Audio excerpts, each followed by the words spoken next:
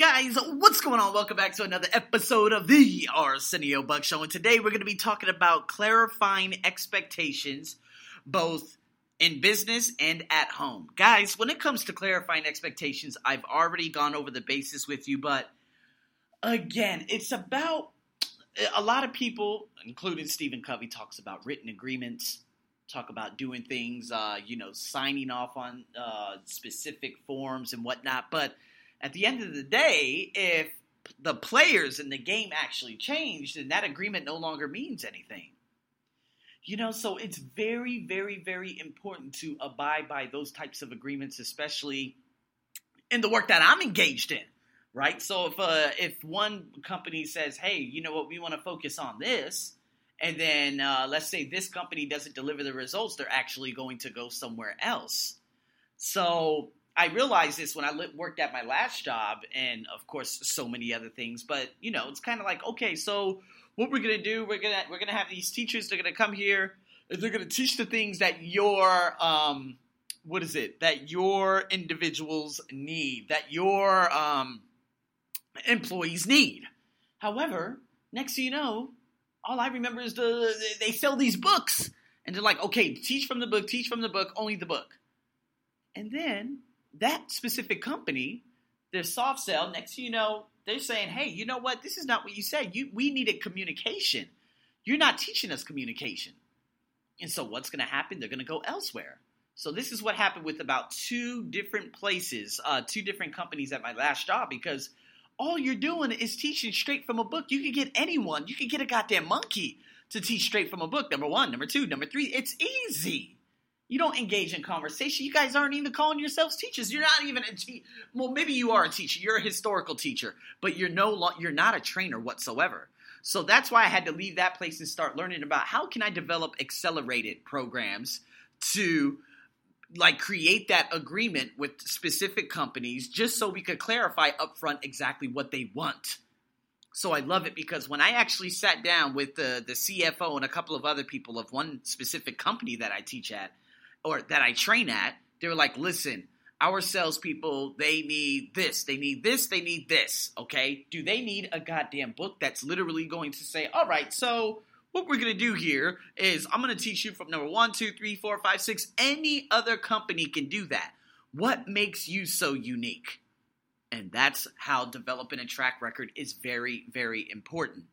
So that's in the world of business, right? Now, if you have your own employees, such as what I do and whatnot, having a content writer, it's very important to say, hey, you know what? When I try delegating something to you, I kind of want you to take it off my hand rather than myself doing it. And it's kind of like an easy task. Let's say, hey, you know what? I was thinking that could you try, putting this on the website? And rather than her saying, hey, yeah, no problem, she says, oh, well, all you have to do is embed the code in the website. I'm like, well, I don't want to do that. That's why I'm trying to delegate it to you. Because, again, that's not what my function is. And so things could be very topsy-turvy, for the lack of a better term, because at the end of the day, delegation is what I need most. And if they're not willing to do something, then what am I supposed to do? So then that's when situations become very, very up in the air, very iffy. And then, you're going to have to sit down and say, hey, so this is what I need. This is the help I need. And, I delegated this to you. I delegated this to you. You haven't got back to you haven't gotten back to me on any of those things. So what is the point? What is going on here? So then you're going to have honest conversations when that happens. So we have to look at it from a business perspective, whereas if something is not working, you have to confront that reality, right? You can't let it keep going on and on and on and saying, hey, you know what? Okay, we could do this, we could do that, and all of this. And it feels like these specific individuals are not really contributing to your overall vision of what you want your company to be. Well, you need to have that honest conversation and say, hey, you know what? The little task, I need this done, I need that done, but you're really not helping me in any shape or form. So, I mean, when could you just do this for me? And if they say, oh, no, you could do that. And then guess what? That workload is going to go down. Then they're going to realize, hey, so you haven't delegated anything to me. I don't know what's going on. Well, yeah, because the little things that I needed done, you kind of try deflecting back to me but I actually needed that. So this is when people actually turn to virtual assistants, because a virtual assistant knows, hey, all right, so you need this done. When do you need it done by when, and all that stuff, and done.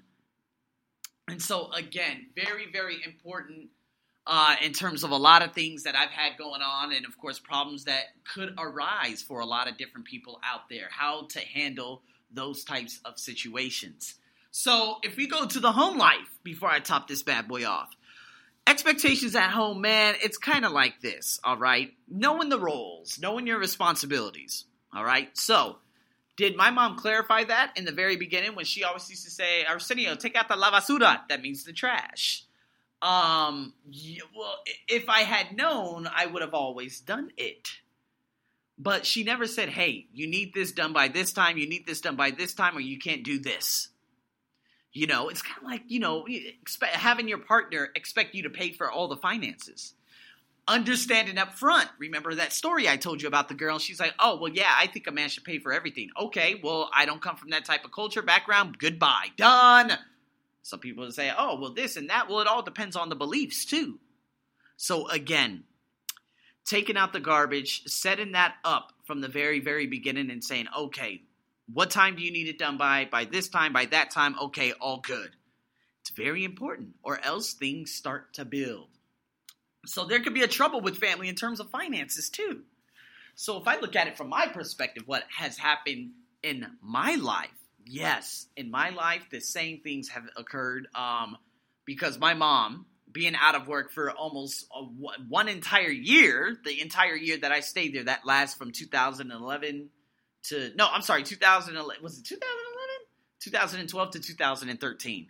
My mother was out of work for almost the duration of that entire year.